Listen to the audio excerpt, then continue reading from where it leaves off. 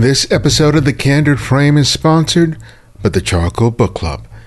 Working with the most respected names in contemporary photography, Charcoal selects and delivers essential photo books to a worldwide community of collectors. Each month, members receive a signed first edition monograph and an exclusive print to add to their collections. Join the club by visiting charcoalbookclub.com and use the promo code TheCandidFrame at checkout and receive a 10% discount on your first membership payment. Humans have a necessary and unique relationship with animals. City living can lead us to focus on domesticated animals as pets, but our relationship with animals is much more complex than that. We rely on them for our food, clothing, and so much more. In the U.S., organizations such as the 4-H Club focus on the personal relationships between people and their animals, especially livestock. The resulting competitions fascinated photographer R.J. Kern, who created a project titled The Unchosen Ones. There he focused his lens not on the winners of these competitions, but the young men and women who had not earned the top prize. The portraits and the accompanying stories provide a rare glimpse in today's rural life in today's America. This is Ibarian X, and welcome back to The Candid Frame. Well, thanks for making time for me on a Monday. Hey, my pleasure. I'm glad to be here. Yeah, I've been looking forward to the conversation. I really have enjoyed the book. I get a lot of books and a lot of proposals for people to talk to. Got a limited number of spots, and a lot of them, good percentage, tend to be portrait books.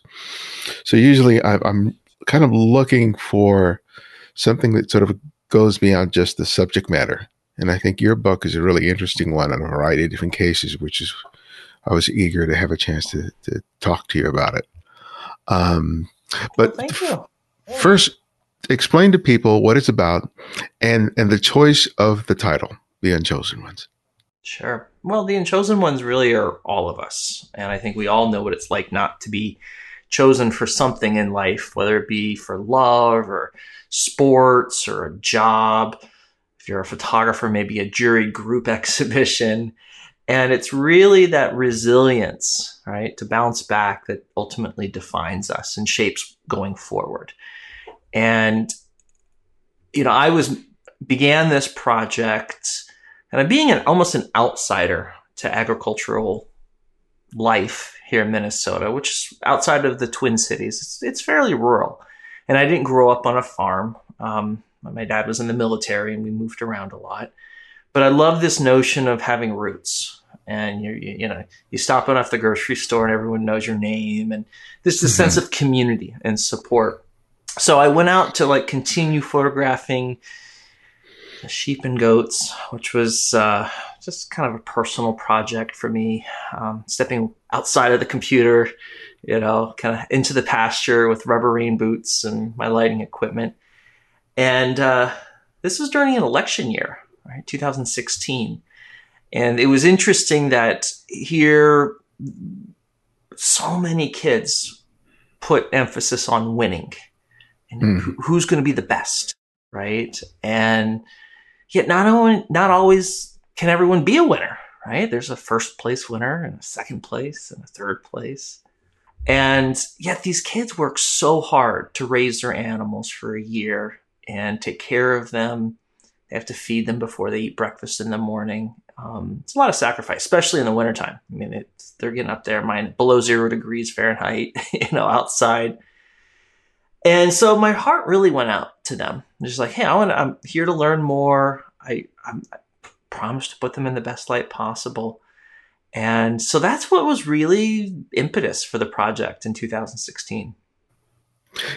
You mentioned that you were photographing animals before, and one of your first projects involved these sort of picturesque portraits, largely made in Ireland, influenced by your own family heritage and also your fascination with painting. How did that transition from that to these portraits of these young people?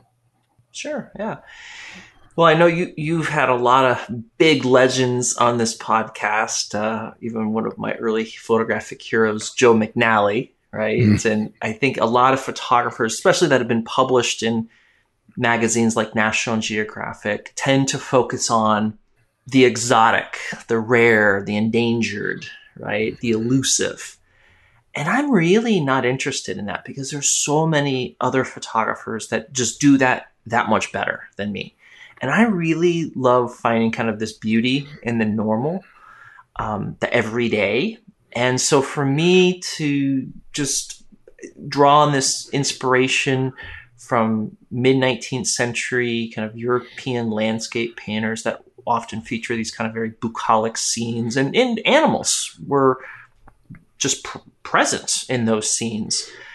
And it was a huge inspiration, both slowing down, kind of doing a study of something, paying close attention to light and the color of that light and composition and the overall story in the composition. That was really important. And that's what kind of inspired that entire, my first monograph, The Sheep and the Goats, looking at these very ordinary animals, Mm-hmm. yet they revere this almost mythical status. And if you're a LA Rams fan, right, there's these Rams are very common and they won the Super Bowl, right? They're the mascot for NFL teams. And we see the same ram, like the sheep, right? The sacrificial lamb in biblical stories, right? Yeah. So here is this kind of almost commonplace animal, but humans have had this relationship with goats and sheep, long before dogs and cats, according to National Geographic. I mean, goats were one of the very first domesticated species. And so I was really interested in this relationship, how humans have kind of co-evolved with these animals, both for fiber and milk, cheese, companionship, meat. And we've influenced them just as much as they've been kind of influenced us. Many of these animals were from all different parts of the world. And like me, my family's immigrated here in the United States, right? 2 generations ago. And these animals, much like they were on ships and they came here to the United States and, to start a new life. And there was a lot of metaphor in that. Yeah. I was really interested in exploring. It's interesting. One of the things that really kind of interested me about the project was thinking about the sort of the disconnect that we who live in cities have in terms of our relationships with animals. For a large part of the world, that direct relationship with animals still exists. But if you live in a big city, there's this gap, there's this disparity. We don't really have any relationship with animals other than possibly our pets. And it's fascinating to see how these children not only are sort of an indicator of an aspect of at least American culture in terms of the relationship between domesticated animals and food production in this country, but the idea of seeing the relationship between two living creatures. Now, it's not just the fact that they're training these animals and caring for these animals, is that there's an appreciation and an understanding of the role that at least the animals are playing in their direct lives and also in their communities. When you started the project, how conscious of you were you of that? Or were you approaching it primarily from aesthetics in terms of what they might look like in a photograph? How did the two complement each other as in the beginning and as the project progressed? I was hyper conscious of it. And, county fairs are essentially a beauty contest, right? Or a bodybuilder contest. If you were to draw a parallel between like where humans go for competition, and a lot of it is based on aesthetics. When you're at a 4-H judging arena, for example, on the sidelines of a county fair, the agricultural expert there, the judge, is looking for the loin, all these anatomical features of the animal that maybe the butcher would appreciate, right? Or joints, making sure that the working animal is strong enough to provide sustenance, whether it be wool or milk long-term for the farm, right? These are working animals. And yeah, it was interesting. I mean, you go back and look at 80s fashion and these fashion trends, what was popular then are very different than what's popular today. Not that much different than animal husbandry. If you go back to 40 years ago, the rear three-quarters of a goat were what the butchers were really after, right? So you get these kind of overdeveloped rear three-quarters, like the rear legs.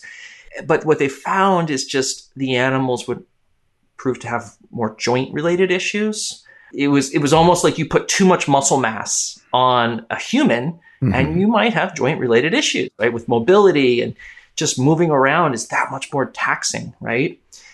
Now, if you look at a lot of the supreme champions, so the best of the best, right? It's going to be the front three quarters, right? Loin, those shoulders. That's what they're really looking for because they know it's healthier for the animal long term. So just by essentially like selective breeding in terms of, okay, you've got the supreme champion ram, I want those genetics if you're a real competitive person, or you just want to be constantly kind of improving the quality of your produce that you're creating. I mean, that's really what agriculture is about, and if there's a lot of friendly competition that comes into that, right?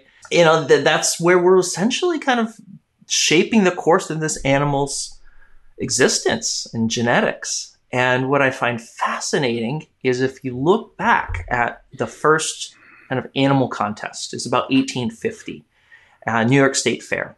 And if you look at what was the first exhibition of photography was 1850, kind of the World's Fair in London.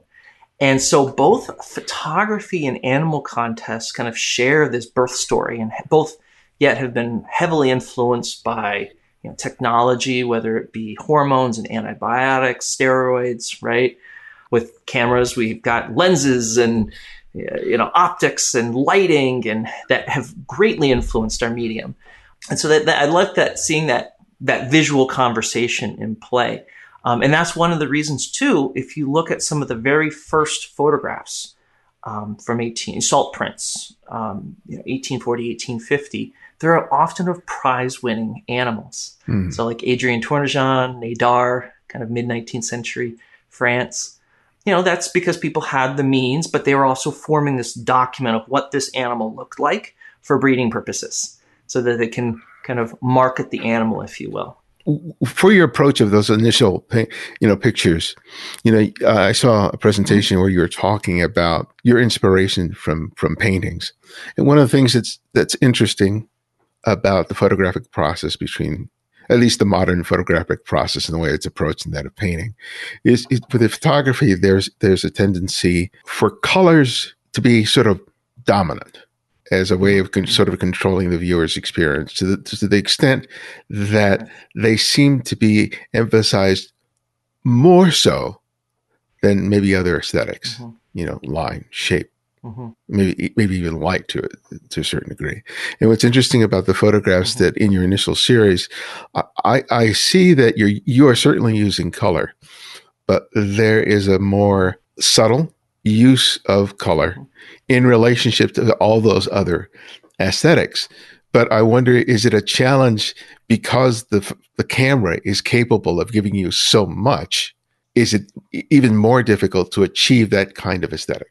Oh, for sure. And our eyes are very intuitive in how we read light and see light, and what we determine is natural light or real light, right? It's maybe reflected light off a window or through a window versus something that's been artificially set up with maybe strobes, right? And we get that kind of subconscious look that, oh, that looks fake, right? That doesn't look real, so to speak, in our eyes, right? Even though the light is there, right? It's just we're using artificial light to create that. If you take not to talk technicals too much, but just your standard flash, right? That light is very clean.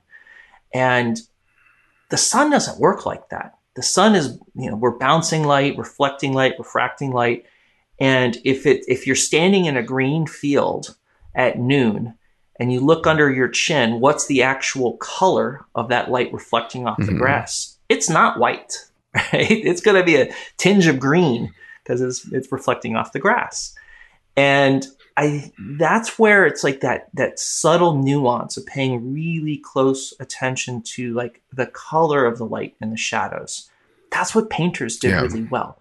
Every brush stroke and color choice was deliberate, right? It's very rare that you'll see a true jet black in a painting, because even when there's an absence of light, if you look really carefully and you look, it's like, oh no, it's there's something maybe red nearby or purple nearby that's going to lend itself to a cooler color, right? Or if you look at shadow detail, let's say of white sheep in paintings, okay? The underbelly part of the animal where it's shaded, right? That's not going to be dark black, right? And so in the second part of the Unchosen Ones project, where I re-photographed the youth, and I was often in environments outside.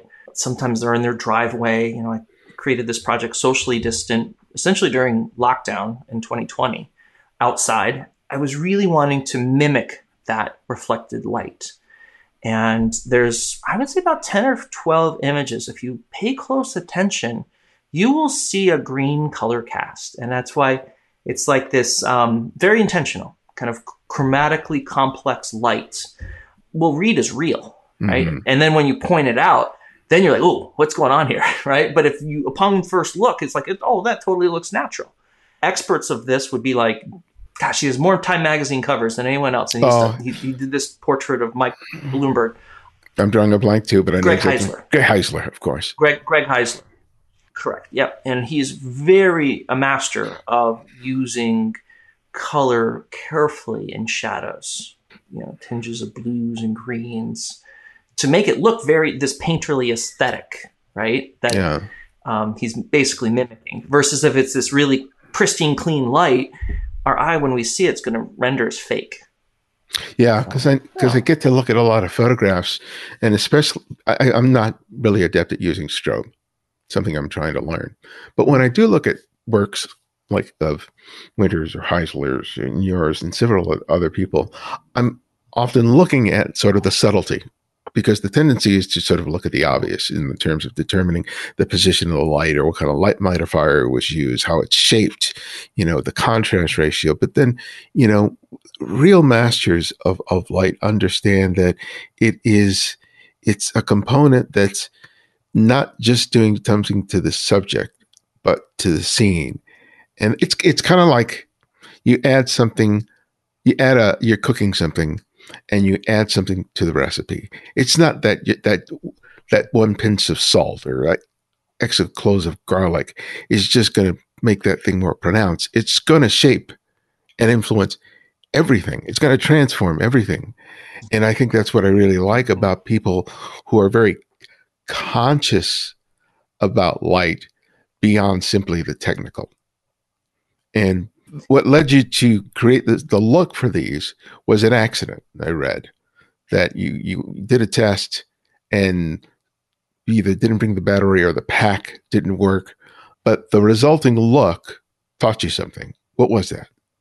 I was going after a little bit more higher contrast aesthetic, a little bit more fashion forward aesthetic in my mind when I started this test. And this was in 2015, so the year before I began the project, and it was a sync cord that wasn't working. Right, so my strobes couldn't fire, and so I just went with looking at the natural light, and it was a soft, kind of northern facing light. So it's your typical window light, where it's just omnipresent. Right, it's almost difficult to engineer where's the light coming from, and I like that intentionality of that aesthetic. It's very flattering for the animals. It's very flattering for the kids, especially many of them are wearing white. That's the traditional uniform, if you will. Like when the milkman delivers your milk. There, in many dairy industries, just for cleanliness, they wear the white. And so you have to be really careful about hot spots, and when you're dealing with someone all dressed in white, especially on their skin, and you want to put them in the best light possible. And that was what I was really going after. And that's what I took away from that happy mistake. And at the time I was very frustrated, but then I was like, oh, you know what? There is something here. And I love that you used the analogy of cooking, because I think light is often one of those little nuances that photographers we use. It's one of our little tools, much like a chef would use acidity, right? Lemons, or salt, right? Or seaweed for unami, or and a little bit, it really enhances the rest of the piece, right? Too much, if you over season or over salt, it could kill it. Like, whoa, and you get this repulsion to it, right? And that's, I think, the delicate balance, right? When you're using lighting is how much do you use just enough so that it expresses kind of what you want the viewer to feel when they look at the photograph. Well, the famous quote from W.C. Fields is, "Never work with children or animals." You're doing both. And and you're approaching these young people, after they found out that they haven't won, explaining what you're doing and setting this up to make a portrait, which, it is a challenge in a variety of different ways. You got the technical stuff down, which is oftentimes the easier thing to do. But tell me about the collaboration with someone who really is not accustomed to being in front of the camera, and especially when they may be in a very sort of emotional state after being disappointed by the outcome. Right. I mean, trust is most important. And that's where you kind of lean into your human to human skills with empathy, right? And, they're right off the judging line. When I first met those 65 kids in 2016, when I traveled to 10 different counties, and the judge would line them up, and from, if there's 30 kids in a division, the grand champions would be on one side of the judging arena, and he would kind of line them up. And on the far other side of the arena would be the kids that, well, they got to work harder next year. And you could tell some of them were frustrated, but overall, like, they had a great attitude, and they were ready to take on tips on where they could improve. And they had a good sense of humor, and they were, for the most part, patient in working with their animals. And so when I approached them, I promised them, I'm going to put you in the best light possible, and I'm not here to make fun of you, right? So the biggest thing was getting permission from the parents, and explaining to them what I was working on. And I had a little portfolio of prints with me that I brought to help introduce them to my work, my aesthetic, that I'm working on a grant project, which gives intent. And they say, oh, okay, you are thoughtful in your approach. And so that helped to garner that rapport. And yes, though, working with kids, working with animals, you definitely need a sense of humor and patience, because there is a certain element that you just cannot control. You have to be hyper present when you're there. Of course, safety of the animals and safety of the youth is number one in my mind, right? I would hate for a C-stand with a heavy light come crashing down on a kid or an animal, right? So that's why I'm very hyper kind of conscious of making sure that there's sandbags on equipment and there's not cords that are tripping hazards. And of course, working with a studio backdrop, they could step back onto the backdrop and the whole thing falls. Fortunately, none of that happened. So I was very fortunate on that. But it's once you have them set up and I invite them into this space, and, the kids, I think at first just wanted to smile. And I said, you know what, I really want, let's take a moment to think about, in a year from now, if you were the grand champion, what would that look like? What would that feel like? All right, let's put on that persona. Let's pretend like we are envisioning this success in a year from now. And that that certainly, the kids had never really thought about that. Right? It was planting this seed of hope for the future, and you could tell like they were. I was interested in them, and so that the fact that we had this little conversation was a really good starting point. And then, of course, when they see with their shoulders up high and their chin up high, and they're confident, and they're used to seeing themselves in cameras, in photographs, smiling, like the selfie and this sort of thing. But then when I showed them the back of the camera, that helped them right away. Oh wow, oh I see. And that was a really useful component to make sure, like, hey, we want about 5 minutes of time, and I said, all right, just hold the animal, how you feel the most confident. And then what was interesting is 4 years later, I stayed in touch with a lot of the kids, and I was able to re-photograph 50 of the kids, right? Took about 4 months of time. It was a lot harder than the first time around because I had to drive all the way out. So the kids are 4 or 5 hours away. But that time, the second time I photographed them, it's the way the book is laid out in this diptych, where the portraits are from 2016 on the left, and then the portraits from 2020 on the right. And at that time, they were much of a collaborator as they were a subject. And we've known each other. Right? The first time around, they only met me 5 minutes prior, for the most part. And this second time, they were allowed to kind of choose where do they want to be photographed. What do they want to be doing? What is their thing now? Yeah. And we just kind of left it at that and let them drive the portrait session. And I just was there to support and put them in the best light possible. And so that's why you get these very kind of, you see some of the kids still have the same animals that they're working with. And so you see this change in the animal over time. 4 years is a long time, especially for these animals that only live 8-9 years. You see, of course, the obvious change is changing the kids, right, the youth. And you have an 8-year-old and a 12-year-old. There's a lot of maturing that goes on in those years. And so to bear witness to that, especially as a parent, where every day you don't see your own kids grow, but then in a year, you're like, oh my gosh, like it's just, right?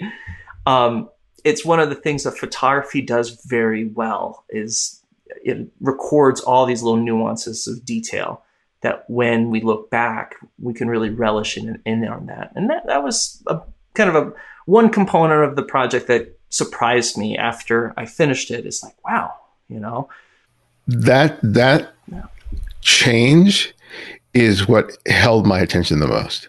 Because when I really took a long time looking at the diptychs, and one of the things that I picked up on is that for a good number of the kids, there was a sense of, I had the word before, but it's not self-awareness, but a sense of personal presence that didn't exist the year before.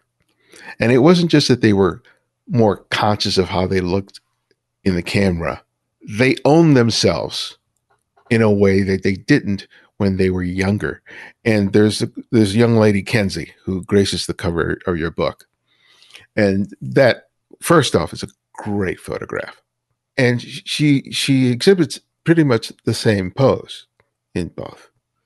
But it was that sense of self-possession that just screamed out at me, that just made me just look at that photograph and just see that transformation. And I think that that's one of the beautiful things about the work, the beautiful thing that you created about with this project.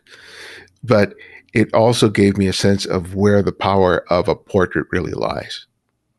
Not so much in telling the truth of the person, but being able to capture a sense of who they are at that moment, not just what they physically look like. So I just want to, I don't have a question, but I just wanted to note that that's something that really struck me. These kids in their life, it's success right off the bat, right? And, I wanted, when I re-photographed them, I asked them, show me your best self. And that that self-awareness you pick up on very well. And thank you for bringing that up.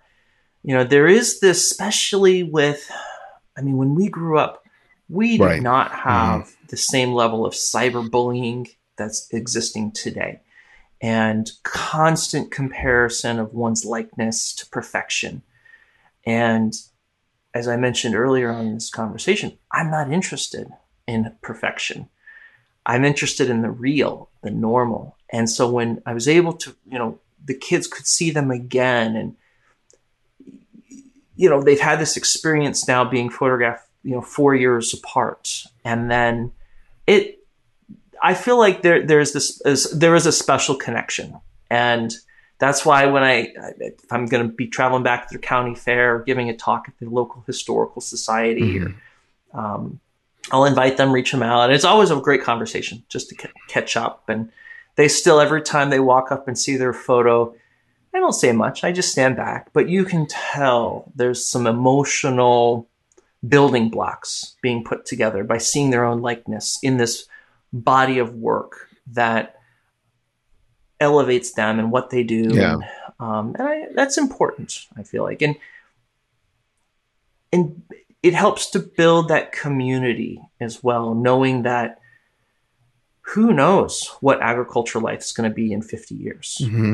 And where are we going to get our food? And we're starting to see global food shortage supplies, especially getting enough labor, to get the food from the farm to the table, right?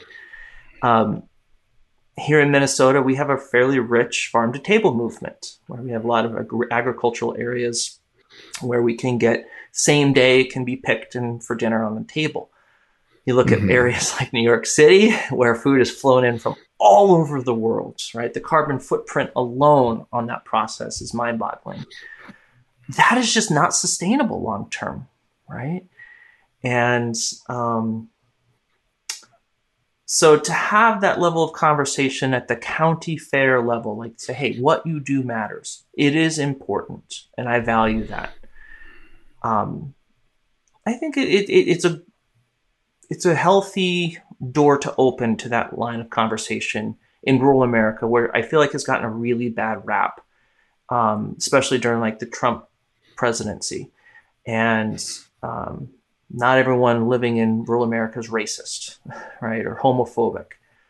And interviewing the kids was a really important part to tease out and ask them really important questions about, what does Black Lives Matter movement mean to you, right?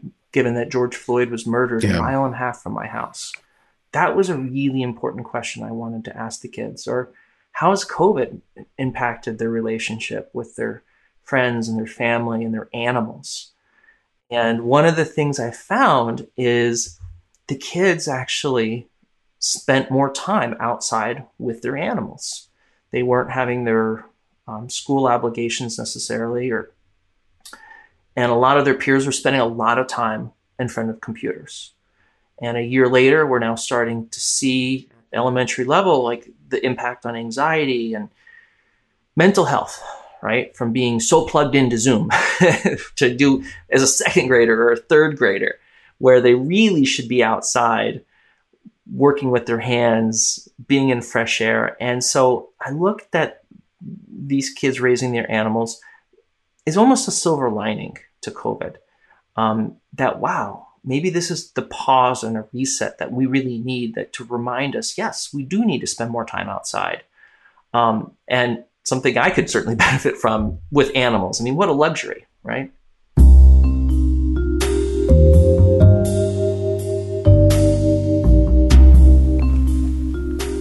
My membership in the Charcoal Book Club challenges me in my photography. With each book, I not only discover a new photographer, but I also learn the various ways a photographer sees. I am endlessly fascinated by what each photographer chooses to photograph and how. It leads me to consider and reconsider what I think is worth documenting. With each book that lands on my porch each month, I receive inspiration and education. It's one of the best things about becoming a member of the Charcoal Book Club. It reminds me that there is always something new for me to learn. Become a Charcoal Book Club member today and enjoy a great new title every month. It's a flexible service. If you don't like that month's release, you can choose another of their titles of similar value. They offer free shipping in the US, Canada, and the UK. It's subsidized elsewhere. Join the club at charcoalbookclub.com today and remember to use the code TheCandidFrame at checkout and receive a 10% discount on your first membership payment. And if you enjoy the work we do here at TCF, we can always do with your financial support.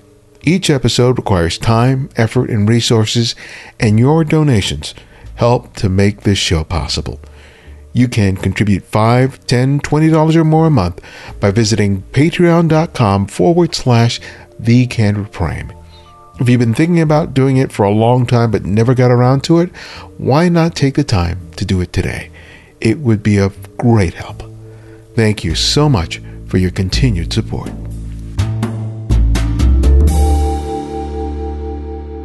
I myself had the chance to photograph 4-H first time, God, I forget how many years ago. And one of the things that I was really impressed was the focus and the dutifulness that the children exhibited. I have this one photograph of this kid, probably 10 years old, tying a knot. And he is so intense and focused on it. And he's biting his lips, his tongue is sticking out. And it was just, there was that intensity. Amazed me at someone so young, even though he was just sort of tying a knot. But you knew he was completely focused on getting it right, doing it well. And I think that that's one of the things that, even though you were photographing them initially at a contest, that part of the character building has been the commitment to every day to do the work, even though they don't get celebrated each day. They don't get accolades or anything like that. Even at the end, when they go to the competition, they have this understanding of making the choice to do something, to do it well, and to derive a satisfaction from it, regardless of whether you are seen as a winner or not. Oh, for sure. Yeah, no, those life skills, I think that's one of the core parts of 4-H in FFA, the Future Farmers of America, is to kind of instill some of these values of hard work, resilience, attitude, right, respect, right, treating your animals much like the same, based off of their needs. And it's wonderful, and I almost feel like in this very kind of racial tension that we live in, and I feel like that which what does not divide us can only unify us. And there's this interest with animals, for example, like, wow, what if this could be one of the things, like, inner city kids can learn more about animals, and that could be a wonderful bridge between what we often know as in Minnesota, there's you're in the Twin Cities or you're outstate, right? And there's this very deep divide, Republican, Democrat, right? There's very divisive things, right? Oh, you're not wearing your mask. You must be Republican because you're. And yet, if we could, have some conversations about, what does it take to raise an animal? This is where your wool comes from, right? Wool does not grow on a plant, on a tree, right? It comes from an animal. Or where does your cheese come from on your cheeseburger, right? Like, getting kids to think about, it doesn't always come just from a store and a wrapper, right? But there's some animal that helped produce that. And there is someone helping to raise that animal, right? To produce, whether it be fiber or cheese or milk. And I look at that as, hey, there's something deeper here that we can explore, especially as it comes to, welcoming greater diversity in 4-H, welcoming greater diversity in rural areas. And so that's I've got some projects going, we're dabbling around and hoping to maybe get a grant to continue in that exploration. The idea of family-owned farms is always something that's really, especially during a political period, it's thrown out all the time. despite all the importance it's given during a political year, it seems like it's becoming more and more challenging for a family-owned farm to persist. Oh, incredibly so. And with these children, they're faced with very challenging decision, especially if it's been an industry that's been generational, right? They know the hard work that's involved in doing this. Mm-hmm. They've lived with it, but now they also see the financial challenges, and also that they may have other options now that their parents didn't have. Exactly. But also maybe feeling sort of a familial obligation at the same time, which must be incredibly difficult. Right. In terms of that, what kind of discussions did you have with some of these young people, specifically concerning that? Sure. One of my favorite parts of the project, when I asked them what's they're up to, what have you learned from the last 4 years of working with your animals, is to see that it helped to inspire them to become a veterinarian, for example, or start, a few of them are going to college, universities, studying on agricultural communications, right? And so they really do want to do well financially, long-term, and they don't necessarily want to repeat the ways of the past where, you had your 1,000-acre farm and you grew all your food and you went to the market once a week and you traded for things, right? The family farm here in Minnesota, we do have a lot of century farms, and these are farms that have been continuously owned and operated for over 100 years. And each fair, they announce more farms, so it's a lot of pride that comes from that. But they're expensive, and a lot of times, there's years that there's no money being made. And I think a lot of the youth, when they see that, they're like, that's scary. Like, they want to make money. They can go work at Best Buy and make a lot more money for a lot less dirty work than trying to, sell eggs or shear wool on a sheep and what do you do with the wool pelts, right? How do you bring them to market, right? It's extremely difficult.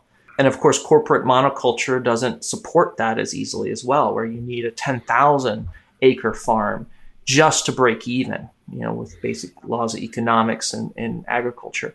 A lot of the kids have moved on. They just decided, we've sold off all of our animals. It's gotten to be too much. Grandma is not old enough to help out.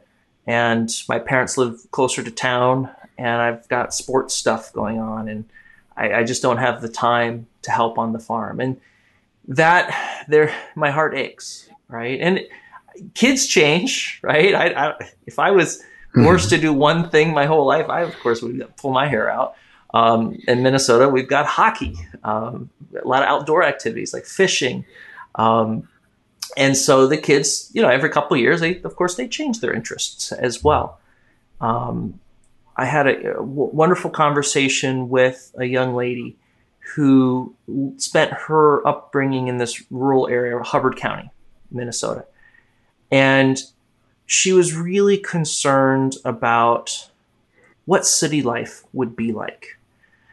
And after she graduated high school, she's now living in St. Paul, so it's in the Twin Cities, and was really open arms with the level of diversity. And her boyfriend, as a Latino, brought with her to the shoot, the photo shoot, and she's just like, it really opened my eyes. And I really like this difference that's here in the Twin Cities. And she was very articulate explaining this. And she's like, it was very different the way my parents explained it to me growing up. So to have some of those eye-opening experiences as rural youth mature and grow and, spend more time, like, not every city is full of violence and crime as it's portrayed in the media.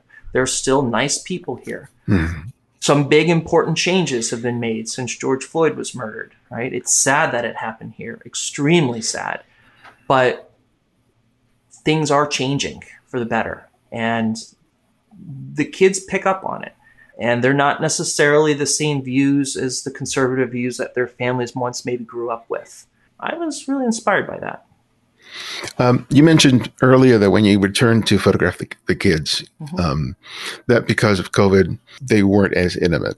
That may informed how you compose the shots. In a lot of the latter photographs, you include a lot more of the environment, the family farm, the grain silos, the machinery, which involves a completely different sort of aesthetic in terms of building this sort of environmental portrait. Tell me about how that factor, the restriction in distance, and including more of the space, helped you to reconsider what you were doing in terms of creating a portrait. Well, the place matters. The fact that these portraits were not taken in a studio, that they're out on location in the home pasture or the farm where these kids were, was really important. And to really embrace this kind of messiness of farm life, right? Couple parents were like, "Oh, I wish I had a little bit more time. I would have mowed the lawn and all this before you came." I'm like, no, it's fine. Right? This is great. This is what I like. This is real, right? Doesn't need to look like a golf course. Yeah. I joke that I have a master's degree in cultural geography, and that my geographer's license is right next to my artistic license in my wallet. And this notion of, some of the grain silos, right? These, in 50 years, I think we will look back and like almost a time capsule of this is the way agricultural life is today. We take it, those who live there just take it for normal, right? Like this is it. However, there's a few photographs that with farm implements all a part of this scene, I don't even know the name of the farm implement and what it does. And so I learned a lot in this process. What you asked about the reason why the pullback, what was maybe informing that. It wasn't as much as intentional when I started. I knew I wanted to do an audio recording for the youth and ask them questions. The same kind of set of questions that I wasn't sure at the time what I would do with. I said maybe just having audio recordings could help support an exhibition experience. Then I decided, I'm going to take a deep dive into video and literally set my camera up on a tripod and had decent audio mic'd up in the lavalier. And I needed a quiet spot. And so that's why a lot of times I would choose the barn where wind wasn't as much of an issue. A lot of chickens and just farm noises going on in the background that as you're trying to do a recording can be very distracting, or construction vehicles out in the background.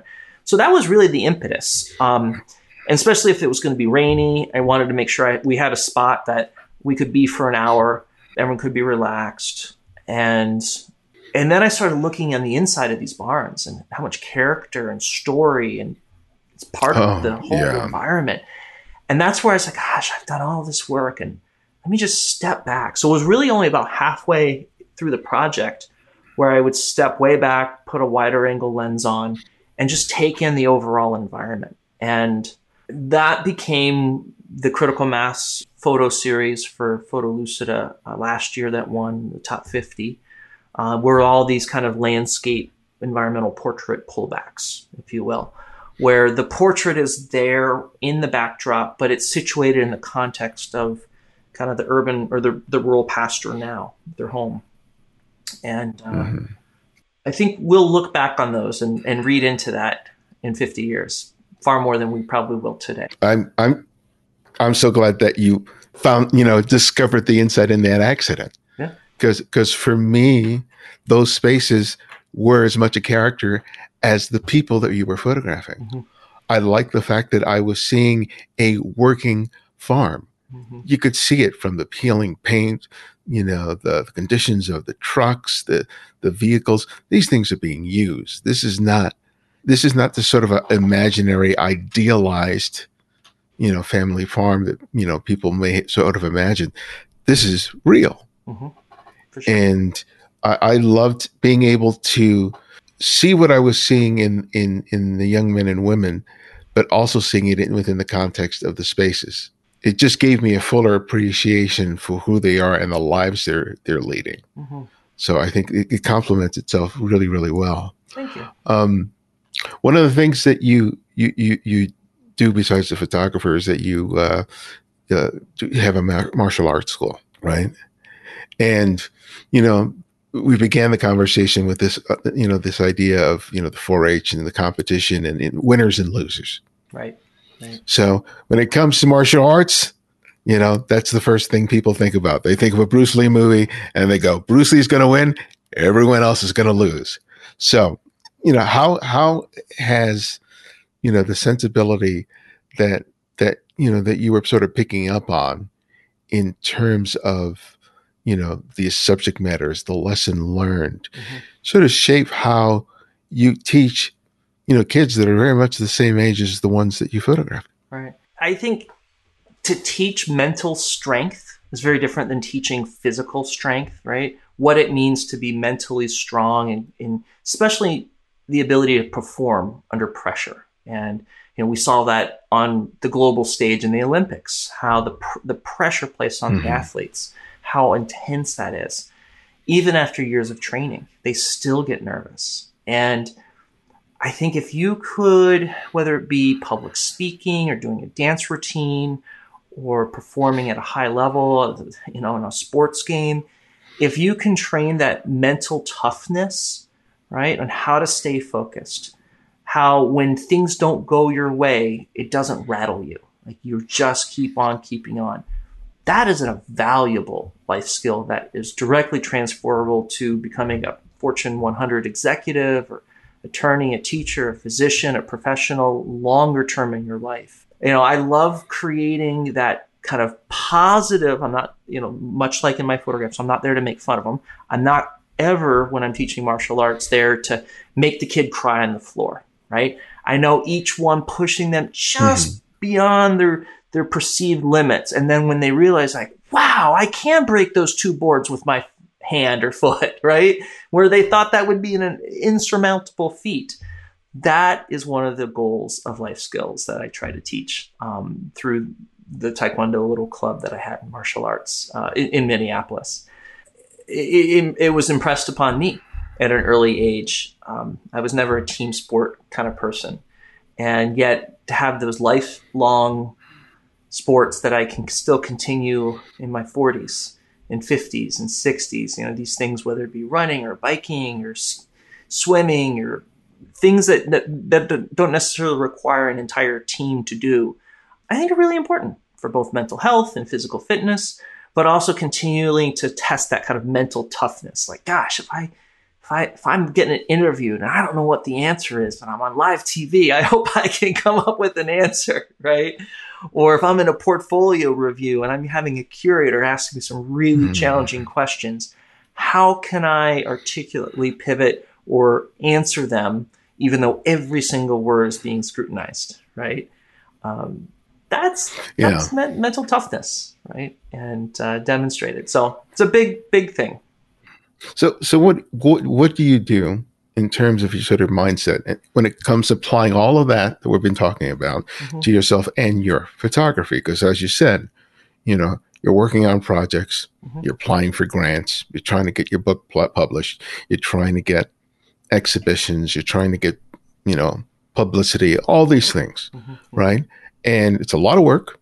You get a lot of no's, you get a lot of non-responses. There are days where you just go, is it really worth it doing it one more time? So tell me, when it comes to your photography, what do you personally do to keep yourself girded up or to sustain you? When you aren't doing, because the best part of it is when you're making the photographs and you're engaging with someone. That's the best part. The other stuff is just the drudge work that you have to do, and it's also can be the most disheartening part of what we do. Sure. So how do you manage that? Yeah, I think having that patience, that grit, those character traits of tenacity that we often associate with like high achievers. That's I look at as mental toughness on stage. And I think a lot of people try to focus on goals. Like, I want to publish a book. I want to land gallery representation. I want to have a solo exhibition. And a lot of that we cannot control. However, what we can control right? Is not necessarily the result, because the result is often unknown, or as we call unknowable, if you will. What you can focus on is like your effort, right?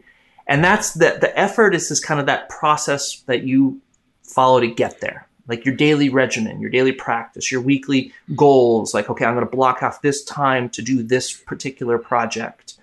And that having that discipline, you can do that if you're mentally tough and follow through with that. And I think the big difference, I think, is that kind of what's in between the ears, right? That focus on getting your goals, not the end all be all thing, but it's like, okay, I'm going to do this every week, and I'm going to give myself this time, and I'm going to put this energy in, and I don't care what other people think. I need to do it because I need to do it myself.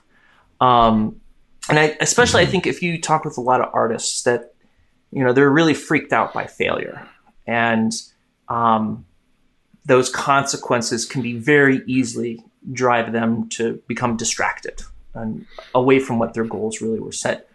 And I like this notion of trying to kind of not necessarily have like armor on you, that everything, maybe you might get naysayers or doomsdayers, like that they want to just pick apart what you want to do. But instead of like having that as your armor to protect you, use your mind as a weapon to your advantage, right? And not necessarily a shield. And what I really mean by that is I think it's so easy, to draw back on our DNA. And, when things get comfortable, I just want to sleep in underneath my warm blanket and not do what's the hard work, right? Yeah. And, it's built into our DNA, this survival mechanism, right? Where if we hear a snap in the woods, we flip out because the saber-toothed tiger is going to come and eat us, right? With this adrenaline, fight or flight tendencies, right? It's not that much different on social media. Like, this is too hard. I'm going to check out and go look at Facebook and get my dopamine hits that way. And really, you're being distracted is what you are, right? So that's a really long kind of life skills thought process. But that's but I think it's it's important, I think, because I think that's, once you've dedicated your life to doing this, whether it's full-time or part-time, amateur or professional, that's where the struggle is, right? Sure. And that's what separates the wheat from the chaff, right? And you see that exhibited in these kids, where they're not defined by the fact that they lost, right? And I think it's just an important lesson that unfortunately in this modern culture isn't taught. So much is about winning, and if you're not winning, it's not that you're a loser, but you're not worthy. And I think that's such a destructive, thing to teach anyone, especially kids, right? Because they're going to pass that along, and there only can be so many winners. That's right. Right. So to dismiss everyone as being worthless unless you're a winner is a terrible way for a culture to thrive and try to sustain and nurture its children. And it's also like the kid that got 5th or 6th place has to maybe work a little harder. And it's that tenacity that as they carry on in their life is what ultimately serves them, as opposed to if this is their first time showing and they get grand champion, well, then now what? Right? So, It's so much about perspective. Years ago, I read this article about Olympic athletes, and they talked about, second and third, and that the third place winner often felt better than the second place winner, because the second place winner felt like, God, if I just done this, I would have won first place. And the third place was just like, I made it, and it was just a very interesting insight into how perspective can be. Because here are the top athletes at the given sports in the world. And even then, the choice of perspective makes a huge difference. Yeah, it's just incredibly valuable lesson. And we see one of my favorite movies is Cars, the Pixar movie, and at the very first sentence, Lightning McQueen, is losers. I eat losers for breakfast or something like that. Like 42 winner. Yeah, it's just this like, whoa, this is the kids movie. Like, and here right out of the gate, we're talking about winners and losers, and right. I think that's the job too of the parent, that burden, or being a leader in your community is have those important conversations with kids, and look at whether it be a playing field or whether on a sports contest or your judging arena for 4-H or your art show competition in your local high school, to have those important kind of confidence building conversations with the youth, and having that support, like, hey, all right, what do you think you can work on? Okay, let's keep on that.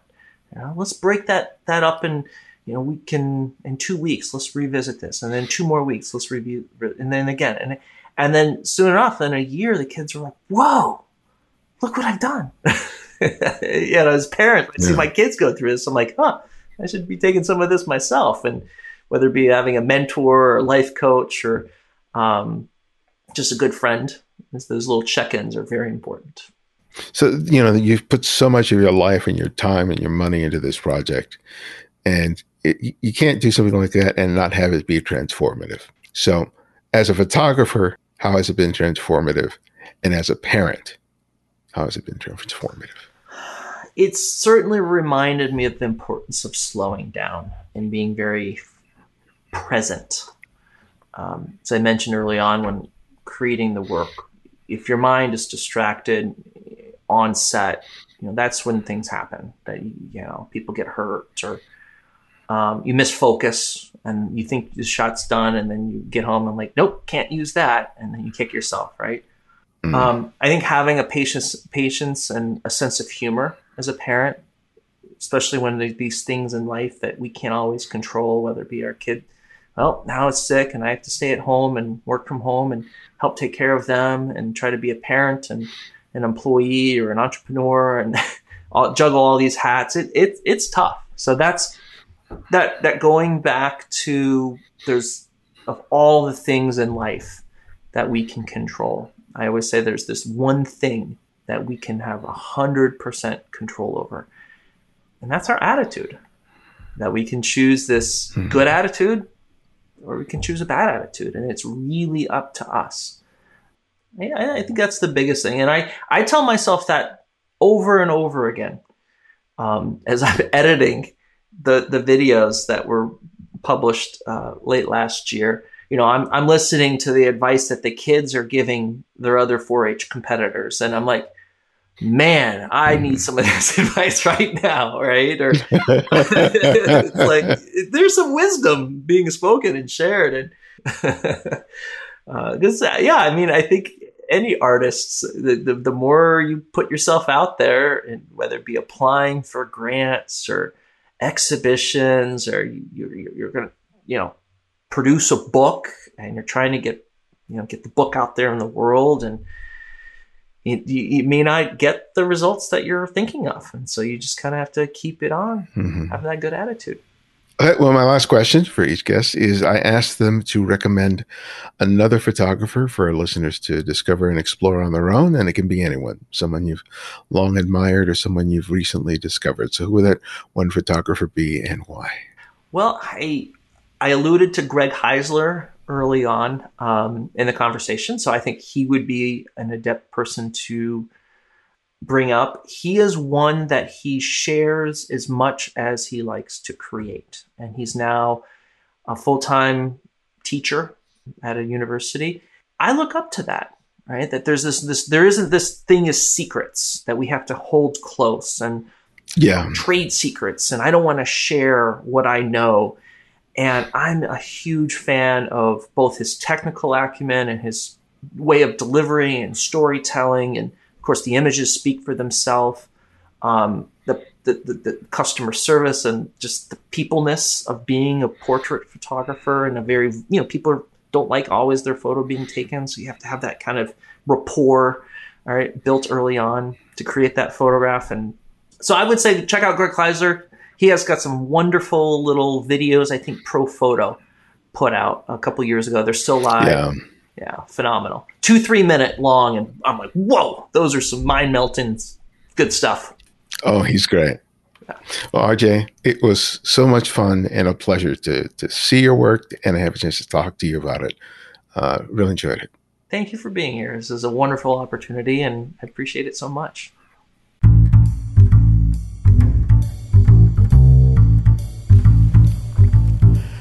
Thanks to RJ for joining us. Find out more about his work by visiting rjkern.com.